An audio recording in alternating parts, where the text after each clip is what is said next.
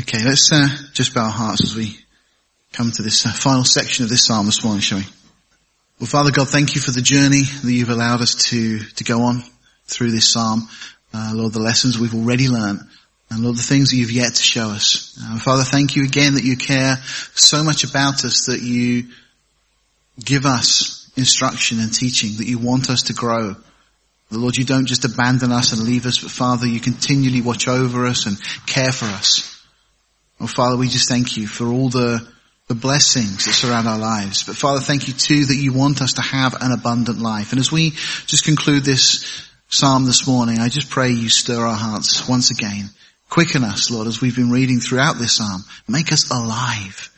Father, give us spiritual insight that we may understand, Lord, the things that you are still wanting to show us. And Father, help us to walk in the way. Lord, not in our way, not in the way that seems right unto a man, but in the way that you have decreed, the way that you have chosen for us. And Lord, to learn to use your word as a lamp and a light. And so Father, we just give you this time. Speak to us now, we pray, through your Holy Spirit. Lord, just take my words and use them for your purposes, for your glory, Lord. We just give you this time now. In Jesus' name, amen. Well, it's been quite a journey going through this psalm, and there's been so many different things we've seen. We're going to obviously look at this final section from verse 169 to the end in a moment. It's the final letter of the Hebrew alphabet, the letter Tau, equivalent to our letter T effectively, but it's the last letter in their alphabet. And again, every verse in the Hebrew starts with this same letter in this section, as it does for each of the sections respectively. But what we've seen here is this incredible journey. Let me just take you back to the opening section. If you just turn back to the beginning, because really that sets the scene.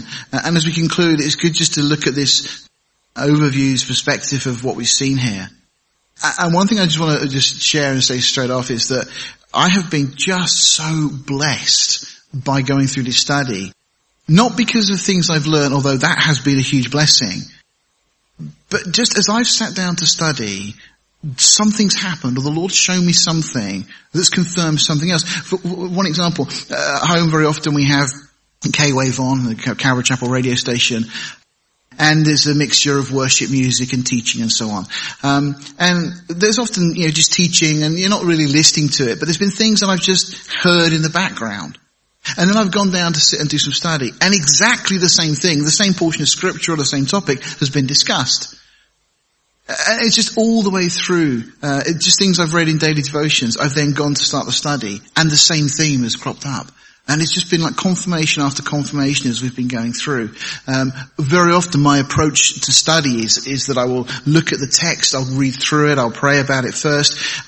And when I've gone through it and seemingly drawn out everything I can see, I then tend to look at other commentaries. Now, as you're aware, I've used Spurgeon's Treasury of David a lot through this commentary, through this study, because it's such a great mine of information. Spurgeon, over many years, compiled not only his own thoughts about all the Psalms, but also drew from other commentators as well. And we've got a great record in that book. It's I think originally it was a 7-volume set that was published.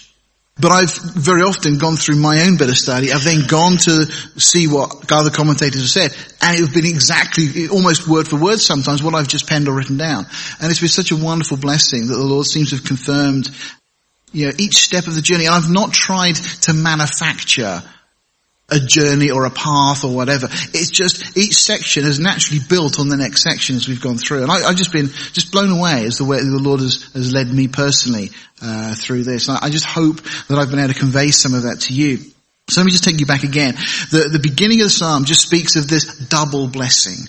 And God wants for us to have a blessed life. Now, my contention and my issue is that for many Christians, we don't live that blessed life because we allow other things in, or there are other things that compete for our time and attention. We all have things that we do during our day. Some have day jobs or other routines that we go through that just seem to eat away at our time. And trying to keep God at the center of our lives is not an easy task.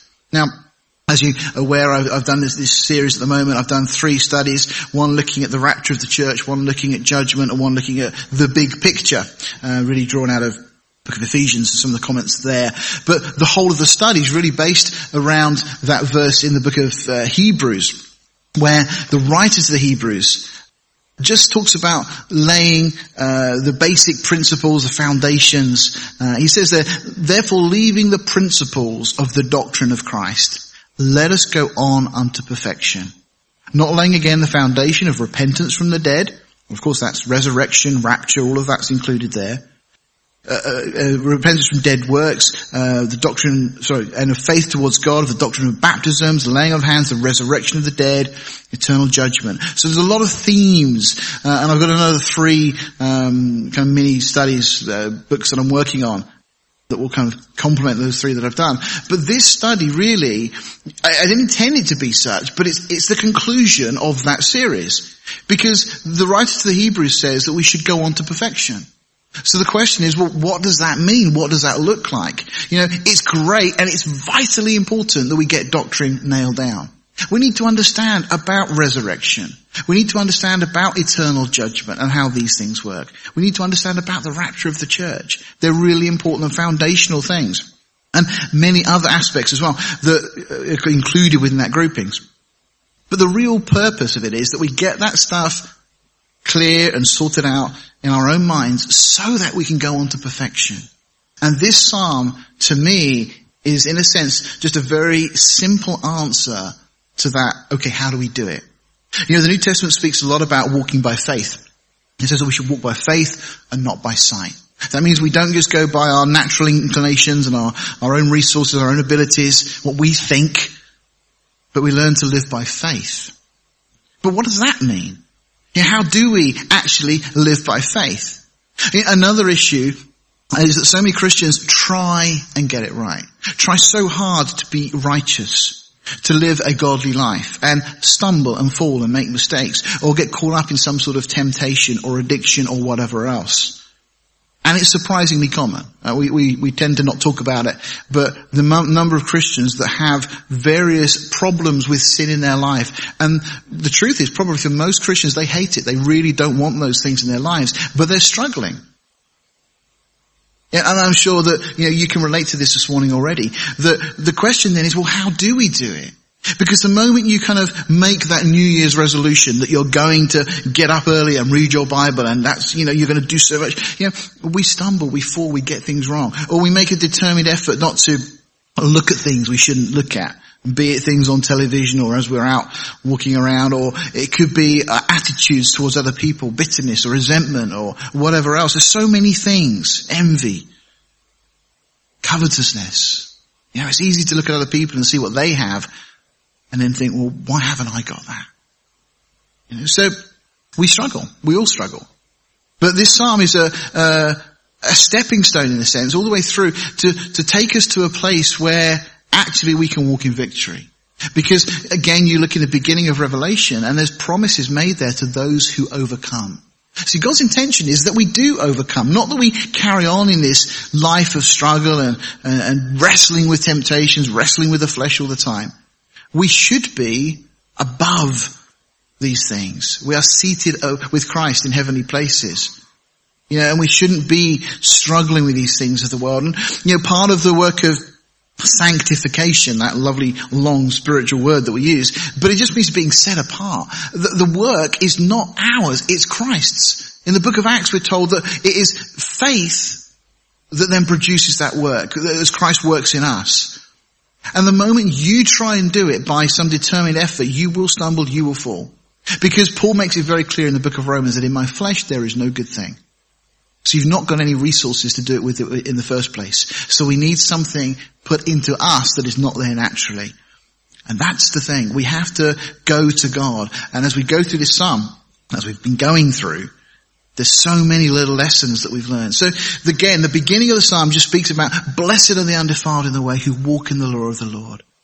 Blessed are they that keep his testimonies and that seek him with the whole heart. Now remember when we started this, we said, that's such a high standard, just like the Beatitudes sets. The law itself sets such a high standard of God's judgment and justice and righteousness and so on. And look at this in verse 3. They also do no iniquity. Well, let me remind you of what John tells us in 1 John 5:18. It says that they who are Christ, who are born of the Spirit of God, do not sin. Now that's something that naturally you can't apply to yourself. You think, well, we do sin, we stumble. And John says, if we say we have no sin, we deceive ourselves. But then he goes on and says that which is born of God cannot sin. And it leads to some to that kind of, well then does that mean I'm not born of God because I do sin? No, it's quite simple. That the life that God puts in you, the new life, cannot sin. So we end up with this old life and new life, the flesh life and the life of the Spirit. And we end up with this battle. And in Galatians and other portions just speak quite clearly about this wrestling that we have continually going on between the flesh life and the Spirit. And of course what we're supposed to do is to sow to the Spirit, not gratify the desires of sinful nature. And as we do that, we learn to walk by faith. But again, it's not as easy as we can write it down, we can have it clear in our heads, but actually doing it is hard. So what the beauty of this psalm is that I've seen is a practical way of doing it. Because the psalmist, and again, as we've said many times, I think it's David, so many things seem to say that it's David. We know he wrote most of the Psalms. But it's just a life of experience of somebody who has made mistakes, just like you and I. Somebody that's got things wrong.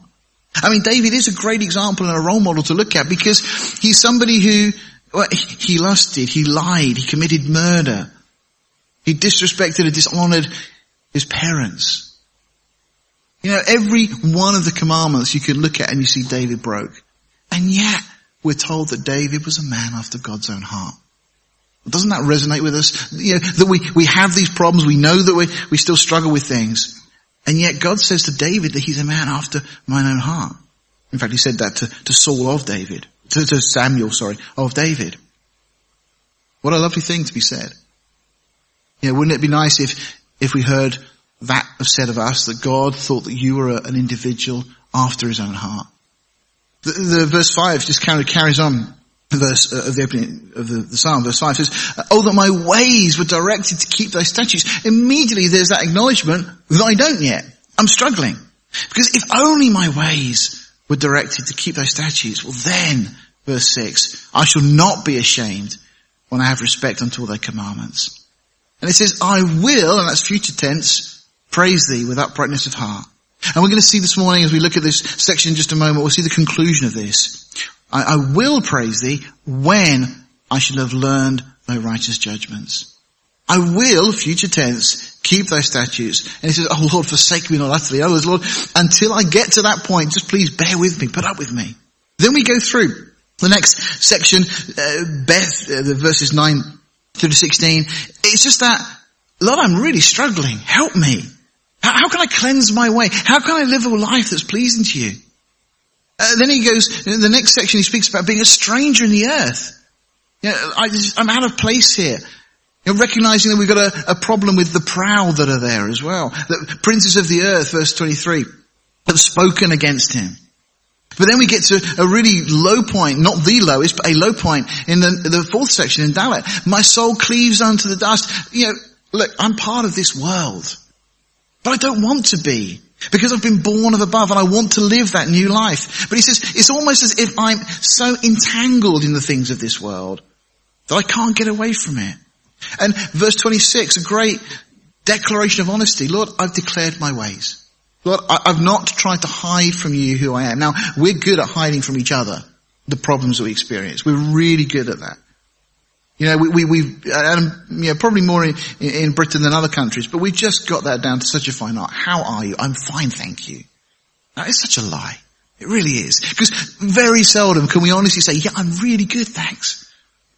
Normally it's, well, I'm struggling with this or that, or there's this problem, or there's that problem, or, really our response should be to that, how are you? It should be, well, pray for me. Please pray for me. And again, we need to be praying for each other because we're all in this together. But the psalmist says, Lord, I've declared my ways to you. I've just poured my heart out. This is where I'm at. These are the things I struggle with. And he says, Lord, make me to understand. Lord, just force me into this way.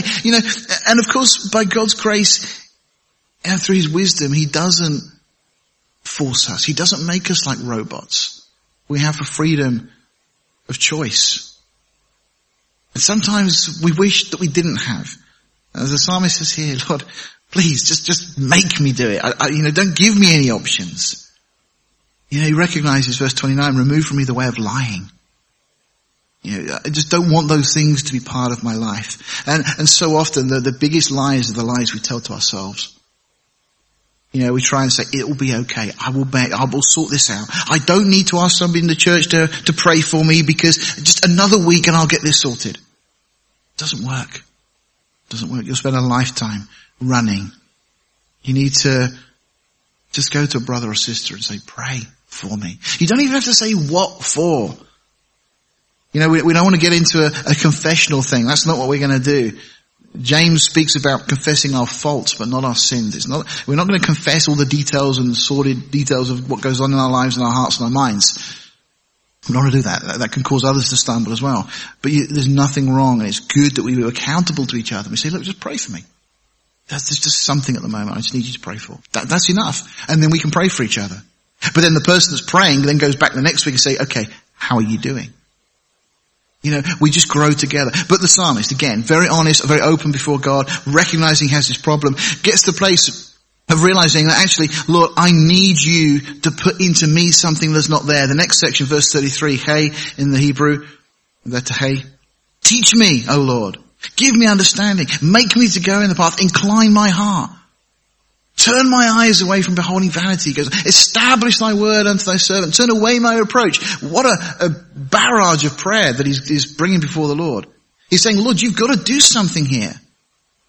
Still at this point, I don't think he's understood what it is and how it's going to be resolved. He's just pouring his heart out to God, as we should be honest enough to do, and say, Lord, I need you to help me. The next section, let thy mercies come unto me. Lord, please be merciful. And then, again, gradually growing, that next section, Zion, verse 49 onwards. Remember thy word unto thy servant, which has caused me to hope. And it's starting to understand, starting to get the point of what God is showing him here. Because he's starting to talk about God's word. Verse 57, he says, Lord, you are my portion. You're everything I need. And he says, I've said that I would keep thy words. And then he says, but Lord, I begged you with my whole heart to be merciful to me according to your word. Because, it's one thing saying, Lord, I really want to keep your word. I want to obey you. We can say those things, but immediately we come back and we go, actually, I can't do it, can I? And the Lord says, no, you can't. You need my strength. It goes on, and I'm not going to go through each of the sections. When the notes are all finished, if you want to review, you can. But we get to a couple of really low points. Again, verse 81 starts by saying, my soul faints for thy salvation, but I hope in thy word. I think this is the lowest point of the psalm. He says, I'm become like a bottle in the smoke. Cracked and worthless. That's how he sees himself now. I'm no good for anything, Lord. It's almost, how could you use someone like me? How many of my days? It's twofold. How long will this go on? But also, how long have I got left? Time is a gift of love and grace, because without time, there will be no time to change. But God, by his grace, gives us time. He speaks again of the proud, but then verse 86, he says, all thy commandments are faithful. And it's almost then, so why do they persecute me wrongfully? Lord, I've tried to obey your commandments, but they still persecute me.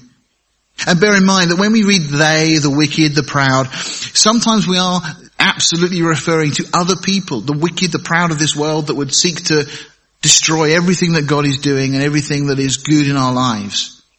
But recognize also that the wicked and the proud also refer to you.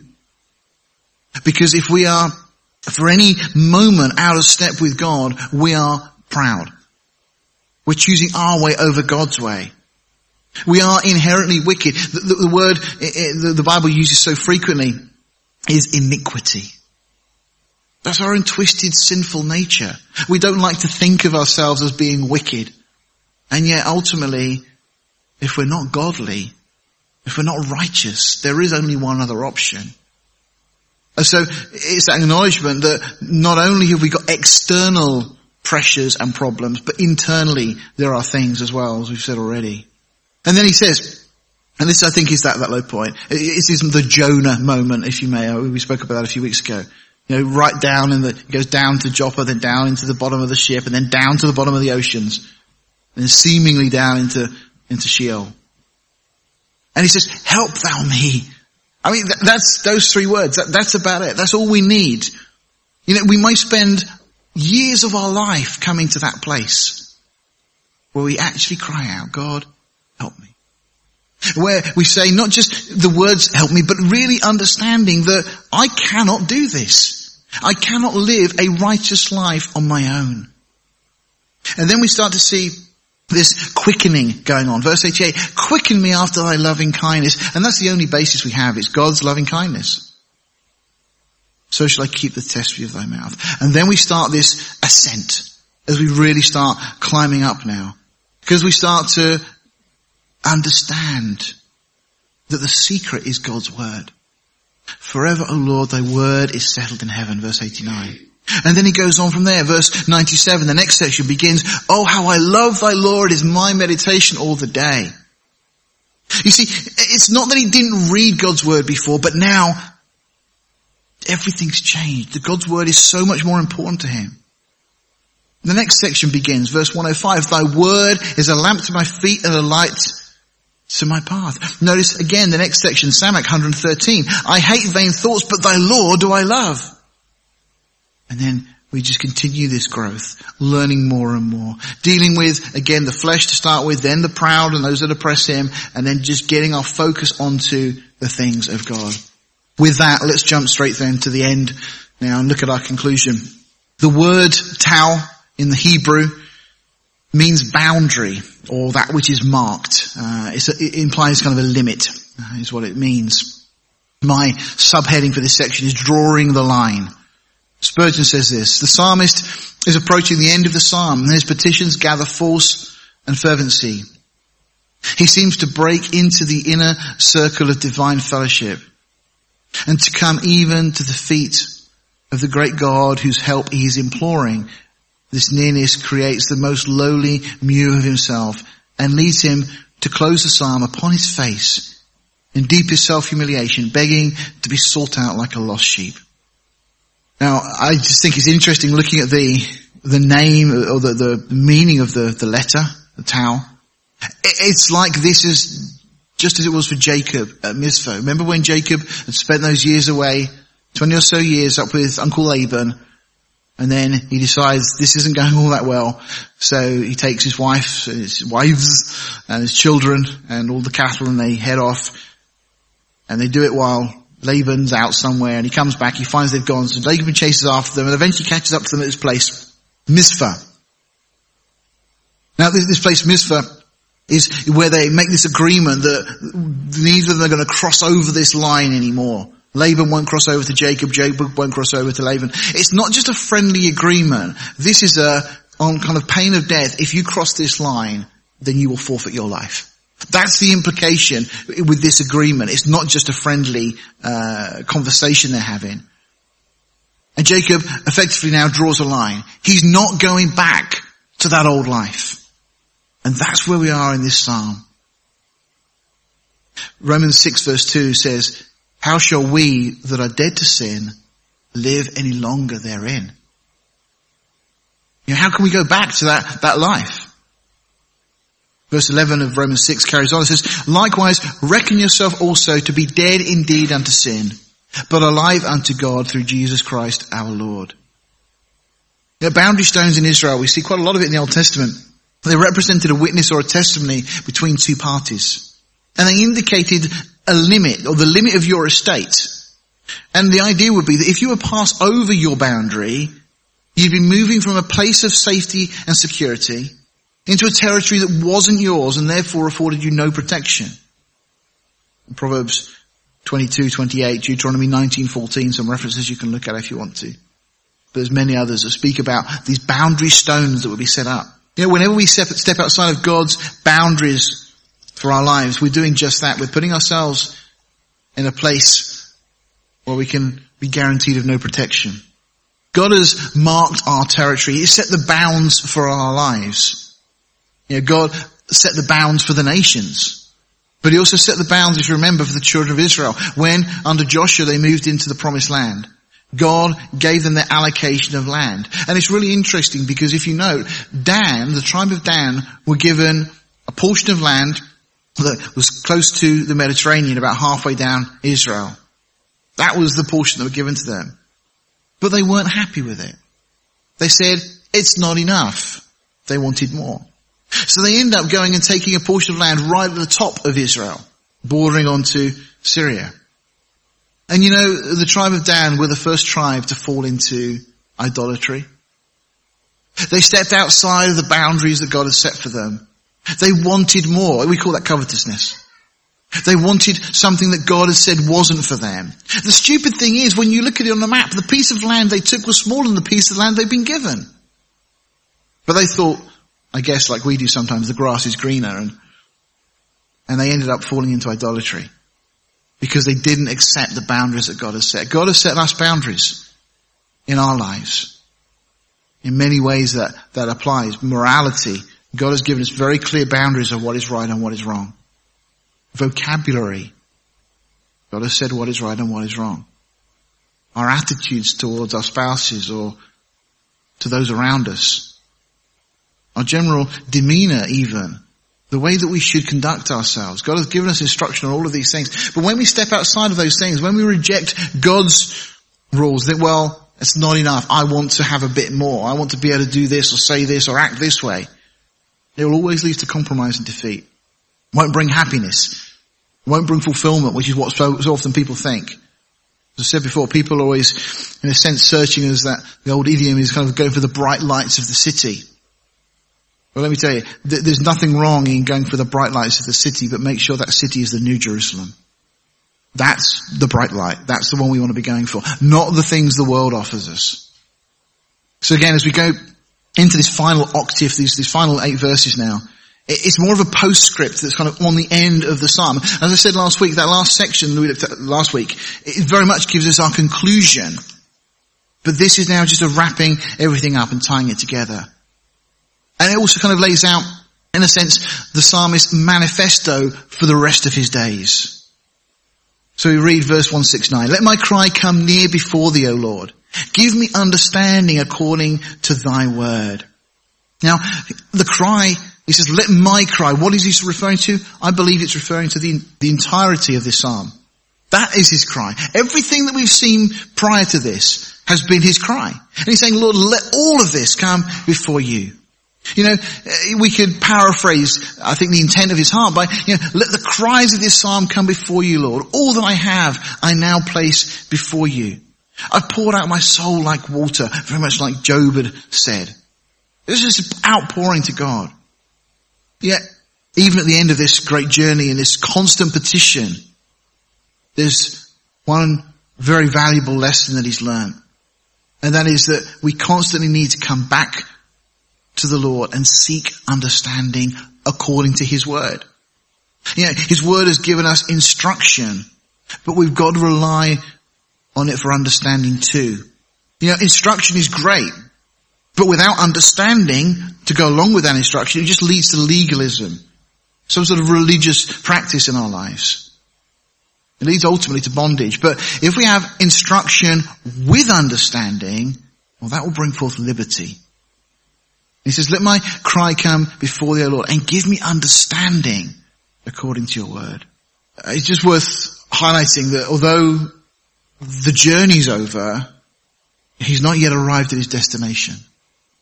For us, we need to realize that in our walk as Christians, we may get to this place, and I hope and pray we all get to this point, where we start to really learn to walk by faith. But we're still not at our destination. We won't get to our destination until, as some have put it, the last train comes. Ultimately our upward call. That which we're looking forward to, the rapture. We need to keep in the word if it indeed is going to light our way home and be a lamp to our feet. The path is dark. The proud have digged pits, verse 85 tells us that. The wicked have laid snares. We need to make sure that we refrain our feet from every evil way, verse 101. We need to continually consider his testimonies, verse 95. Now that we've come this far, we mustn't forget his precepts, verse 93. Or depart from his judgments, verse 102. Well, how do we do that? Well, the only way of doing all of those things is by getting into God's word. Really, really, truly getting into God's word. There's a song by the Christian band Petra, and the song's called Minefield. The lyrics are like this. The enemy is watching every step you take to find his opportunity in every choice you make. And it's no game when someone lives without his grace. And who's to blame when it blows up in their face? It's a minefield. You better follow him through. God knows the way. You better stick like glue. It's a minefield. You better stay on his heels because the enemy kills and the enemy steals. So keep your head down and keep your eyes peeled because life is a minefield. You better leave the navigation to the one who knows the way. He will bring illumination. He will light your path each day. I think that's fairly simple. Verse 170 then. Let my supplication come before thee. Deliver me according to thy word. Now, again, this psalm is a cry from the heart, but it's also a supplication from the mind. The whole of his being is united in this desire and petition to walk with his God and be delivered from the shackles that had once hold him. Spurgeon says this, deliver me according to thy word, rid me of mine adversaries, clear me of my slanderers, preserve me from my tempters, and bring me up out of all my afflictions, even as thy word has led me to expect that thou wilt do. And we need to realize again that we need constant deliverance because we've got a foe that is not going to rest. This isn't we've got to the end of the journey, that's it, we can sit down and put our feet up, because we need to continue to pray. As the psalmist prays here, deliver me according to your word.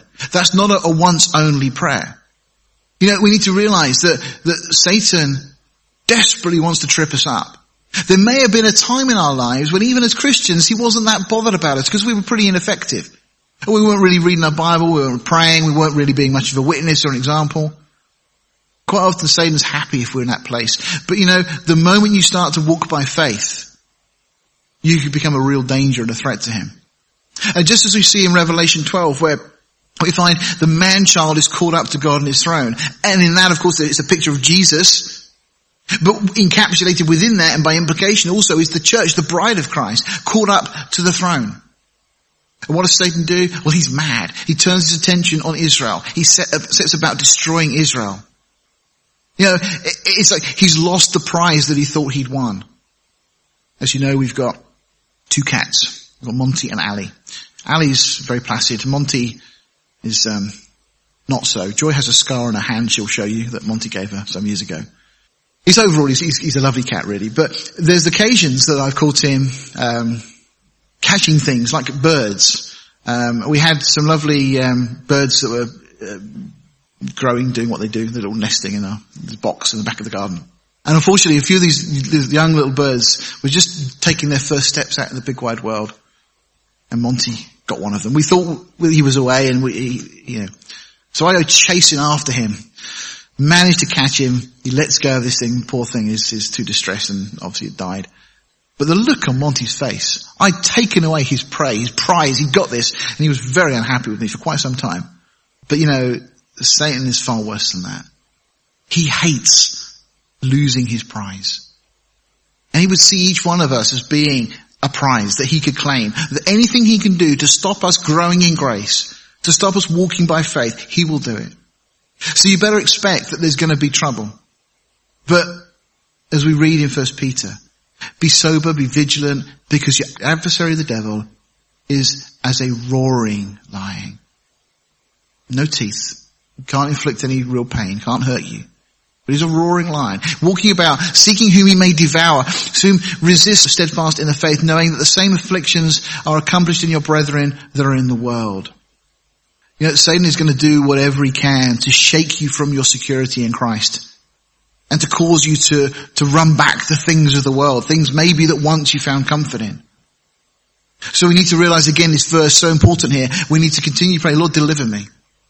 It's part of the prayer that Jesus taught us to pray. Deliver me from temptation. And we need to not just assume that we've now got to a place where, by God's grace, those things are past. Because every day we can find new things that will come along. Now, by God's grace, we walk above the circumstances so often we don't even see those things that once would have caught our eye. Verse 171. It says, my lips shall utter praise when thou hast taught me thy statutes. Now, I looked into the Hebrew on this one because I just wanted to see how it was actually rendered originally. Let's bear in mind we read a translation. And I think probably a more accurate translation, because that word when just troubled me. I was just trying to understand in the context of this.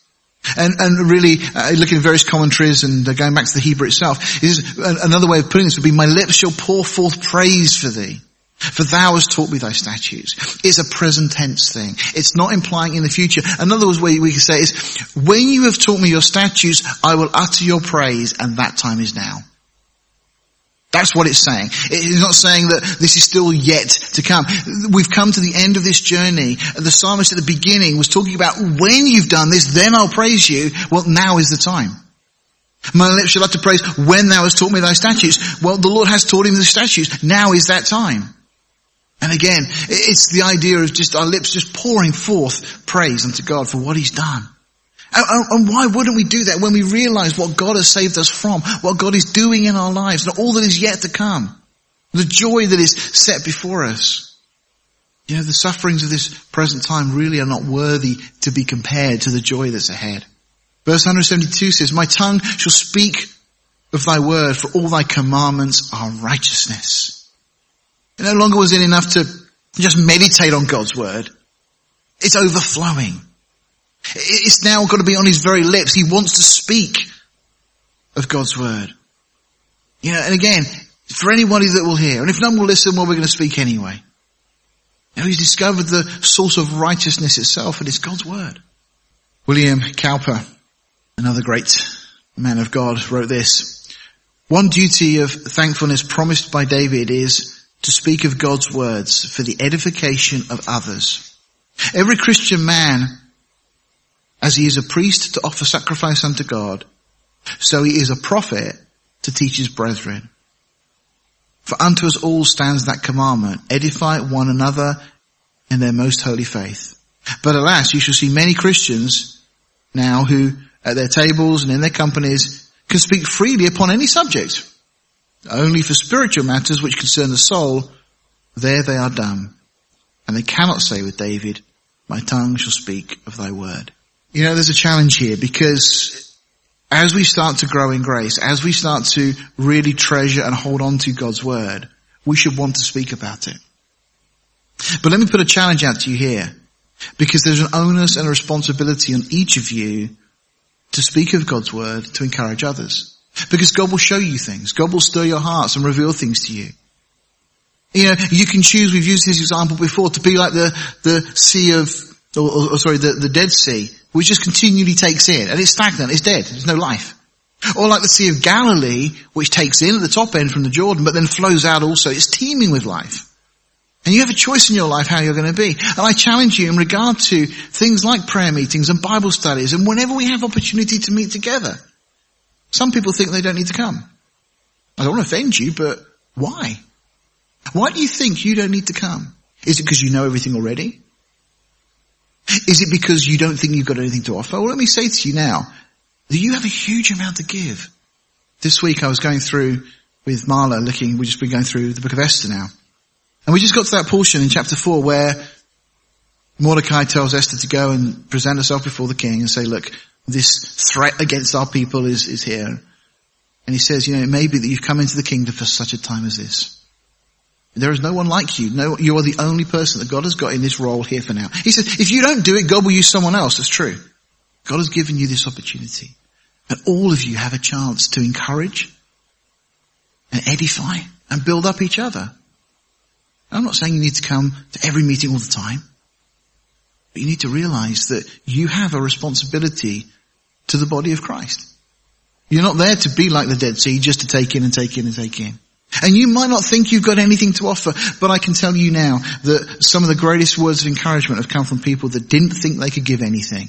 And they've just said something simple. And it's been such a blessing to the person they said it to. Or they may have shared an account or a situation that's going on in their life that they're struggling with. And somebody else who was tight-lipped, not wanting to share what was going on in their life, thought, oh, it's not only me. Do you know, sometimes it's a great comfort just to know that somebody else is struggling as well. Doesn't solve the problem, but at least you know that you're in it together. Again, the psalmist says, my tongue shall speak of thy word. All thy commandments are righteous. And, you know, as we get to this place of loving God's word, of realizing how important it is, if we are to walk by faith, it should just overflow. And we should just want to talk about things of God. And I guarantee you, every single one of you here this morning has got something that you can bring and you can give to the rest of the congregation in one way or another. Because God has chosen each of us. We are to be one body with many different parts. As Paul highlights, sometimes the parts that seem or think that are the least significant actually are the most important. Verse 173, let thine hand help me, for I have chosen thy precepts.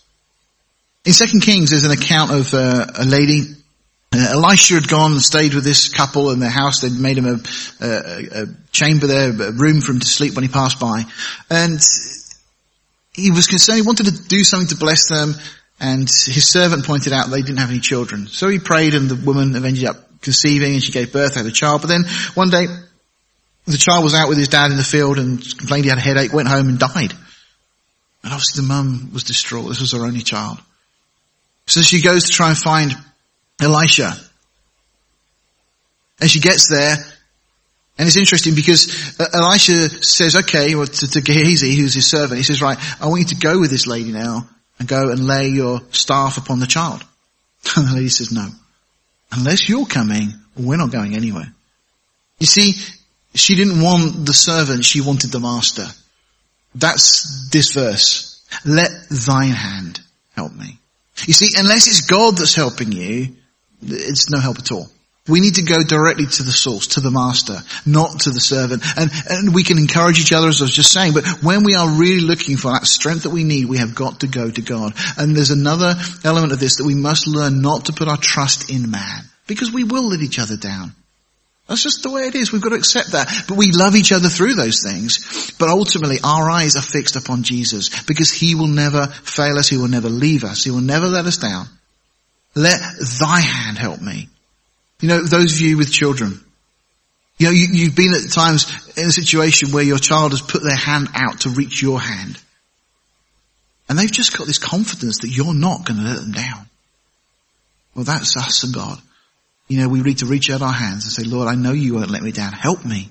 And he says, notice this, for I have chosen thy precepts. Just as with Joshua, the psalmist has decided whom he was going to serve. It's the precepts of Yahweh, Jehovah, alone that he'd chosen.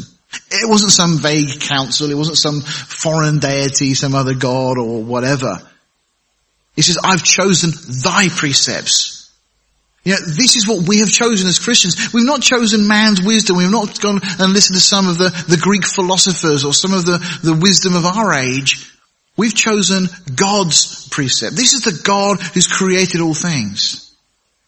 It's a choice. In the opening octave we read, thou hast commanded us to keep thy precepts diligently. And yet even though it's a command, it still remains a choice for each individual. But then when we consider his precepts, we really quickly come to the conclusion that there really is no other choice for us. You know, what would we want to choose something else? You know, I'm reminded of those words of Simon Peter when Jesus said, will you go also? And he says, Lord, to whom else shall we go? You have the words of eternal life. I mean, Peter's response is, Lord, there is nowhere else to go. No one else is like you. No one else can give us salvation. Just going through this psalm, we see that it's his precepts that stir us to talk of his wondrous works. Verse 27. It is precepts that we've longed for. And you notice now he's saying, I've chosen thy precepts. At the beginning of the psalm he was longing for it. Now he's got it. It's his precepts that cause us to walk at liberty in verse 45. They prevent us from being consumed in verse 87. They quicken us in verse 93. They make us wiser than the ancients in verse 100. And furthermore, it's his precepts that give us understanding in verse 104. They keep us from straying off the right path, verse 110. And ultimately, we're told that his precepts are right. It's God's ways, it's his thoughts that have been revealed to us. And we know from Isaiah that his ways are so far above our ways and his thoughts above our thoughts. That's why we're saying, I've chosen thy precepts. Now this is why we can start to really believe that we can walk by faith. Because by choosing his precepts, all of those things come as part of the package. Verse 174 says, I have longed for thy salvation, O Lord, and thy law is my delight. Well, that's our conclusion. That's the final summary. I mean, there was a verse like this in the previous section, but this is reiterating. The psalmist began by seeking God. He longed to be saved from the world, from the flesh, and from the devil. Again, not just saved from the penalty of sin, but from the present power of sin. And this verse gives us that wonderful discovery that the psalmist had made as he traversed the path of life. And the discovery is quite simply, it's God's word. Because he says, I've longed for thy salvation, O Lord, and thy law is my delight. I found it. I found that which I was seeking. You know, he's discovered firsthand what this precious book really is. It's the life-changing word of God himself, spoken into our hearts and minds, and to any who will receive.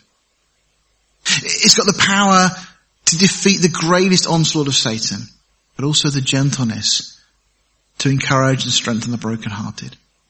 It's got the majesty to inspire and lift the heart and mind above the realm of this world. It brings conviction and judgment on the ungodly, but tenderness and that gentle wooing for the penitent in heart. Yet it provides light in the midst of spiritual darkness. And as we've seen already, it illuminates the path ahead of us. I can't in words convey how important this book is. This isn't just a collection of religious writings. And respectfully and reverently, I'd say it's not even just God's word. It's way more than that. It's everything that God has chosen to communicate and to give to us. It's everything that we need for this life. It says of itself that it is living and powerful, and it is living and powerful. Another song also by the same band I mentioned earlier, by Petra, a song called Counsel of the Holy. And the lyrics of this, and they've always inspired me over many years, but there is a light burning in the darkness, a book of hope, a morning light, breaking over the mountains to where the eagle flies. It gives us wings to touch the sky. It is the wisdom of the wise. A book of wonder, a book of life, a book of promise, faithful and true, a book of miracles for all who will believe, a book of wisdom to all who will receive. More precious than rubies, more precious than gold, mighty is the wisdom of the Lord. Counsel of the holy, the written word of God. Wisdom cries for all to read. Counsel of the holy, the greatest book of all, is the path of victory. You know, and we've been granted this companion for our journey through life. You know, God could have communicated to us in all sorts of different ways, but he's chosen to give us his word. And I can't emphasize enough how important this book is. Verse 175, let my soul live, and it shall praise thee, and let thy judgments help me. Spurgeon says this, fill it full of life, preserve it from wandering into the ways of death. Give it to enjoy the indwelling of the Holy Ghost. Let it live to the fullness of life, to the uttermost possibilities of its new created being. Speaking of our souls. And it shall praise thee. It shall praise thee for life, for new life, for eternal life. For thou art the Lord, the giver of life. The more it shall live, the more it shall praise. And when it shall live in perfection, it shall praise thee in perfection. That's what our souls will do if the Lord just fills us with his word, with his life. Let my soul live, it shall praise thee. We can't help but respond. Just like those rocks, we were singing that song this morning, Hosanna. Thinking of when Jesus rode into Jerusalem. And he said that if the people didn't praise him, the very rocks themselves would cry out. Well, our hearts maybe have been like stone in the past, but now by God's word they're alive. And they just want to cry out. You know, the word has done in the life of the psalmist that which it says of itself that it will do, namely to divide between that which is the flesh, the soul and the spirit. Again, Hebrews 4:12. You know, it's his soul that needed quickening, not the flesh, because the flesh one day is going to be transformed. We're told in 1 Corinthians 15, in the moment of in the twinkling of an eye, the flesh, this corruptible will put on incorruption. It's not the spirit, because we've been indwelt now by the Holy Spirit of God. It's his soul, his innermost being. As Peter puts it in 1 Peter 3, it's the hidden man of the heart. That's what needed quickening. Because if our soul is alive, then we are really alive. And if we're alive, then we're living to praise him. And notice also that he says, and let thy judgments help me. Well, back even as recently as verse 120, he was afraid of God's judgments, he said. But now he sees them as companions to aid him. You see, a righteous man doesn't fear judgment. But a transgressor has got very good reason to tremble at God's judgments. And then he concludes and says, I've gone astray like a lost sheep. Seek thy servant. For I do not forget thy commandments. He's under no illusion as he concludes the psalm. That now everything is done, everything's sorted, he can get on with his life. What's happened is he's come to that place of knowing how to live. How to walk by faith. How to walk in the way. And that is simply by walking according to God's word. It's letting God's word to permeate our thinking. Learning to meditate on God's word through the day. Remember, 7 times a day, he said, he would think upon God, he would give praise to God. Spurgeon, in conclusion, says this. He said, this is the finale, the conclusion of the whole matter. I've gone astray like a lost sheep, often, willingly, wantonly, and even hopelessly. But for thine interposing grace, in times gone by, before I was afflicted, and before thou had fully taught me thy statutes, I went astray. I went astray from the practical precepts, from the instructive doctrines, and from the heavenly experiences which thou hast set before me.